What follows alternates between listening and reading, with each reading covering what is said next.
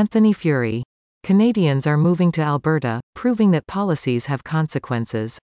Commentary. During the 2023 Toronto mayoral by-election, I made a tongue-in-cheek campaign promise to ban pro-Alberta advertising in the city.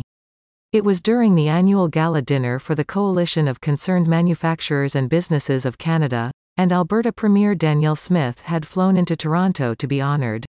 During my remarks, I made note of the Alberta is Calling campaign that saw advertisements trying to lure Toronto residents away from their city to head westward. The ads had totally taken over entire subway stations, targeting specific professions such as nurses and pointing to how salaries are higher and homes are less expensive. I told the premier that, as mayor, I'd ban the ads. I was joking. But then again, I only felt compelled to make the joke because it was obvious that there was something to those ads. If the campaign was a waste of time and no one took Alberta seriously, then there'd be no value to the joke because it would be a tasteless example of punching down. We all knew though that quality of life in Alberta was, of course, looking pretty good by comparison, and therefore the joke about banning the ads was really a joke about us scrambling to stop people from escaping Ontario. A year ago, at the time of that event, we didn't really know whether or not the Alberta is Calling ad campaign was drawing people in. Now we know. And the campaign is a success. Canadians are moving to Alberta from other provinces in increasingly higher numbers. According to recent reporting from the National Post, interprovincial migration numbers into Alberta doubled last year. In 2022, 22,278 people moved from other provinces to Alberta, but in 2023, that number was 45,194. Third quarter numbers show that the highest number of new arrivals to Alberta by province originated from Ontario, followed by British Columbia. The question of what's fueling this rapid increase seems to be exactly what the ad campaign claims, that life is indeed better by a number of key economic indicators. Alberta does not have a provincial sales tax.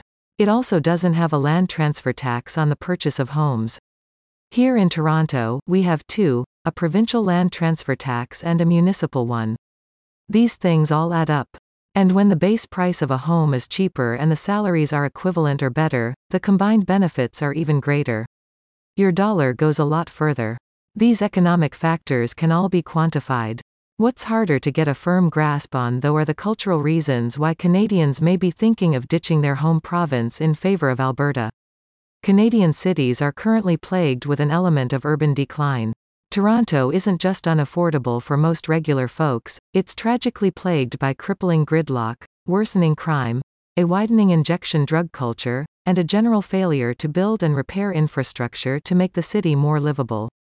While I can't speak with authority about how it feels to live in Alberta cities, there is the general sense in Ontario that Alberta towns don't have it as bad as we do, and also that they have a culture where it's more acceptable to criticize these problems and demand change.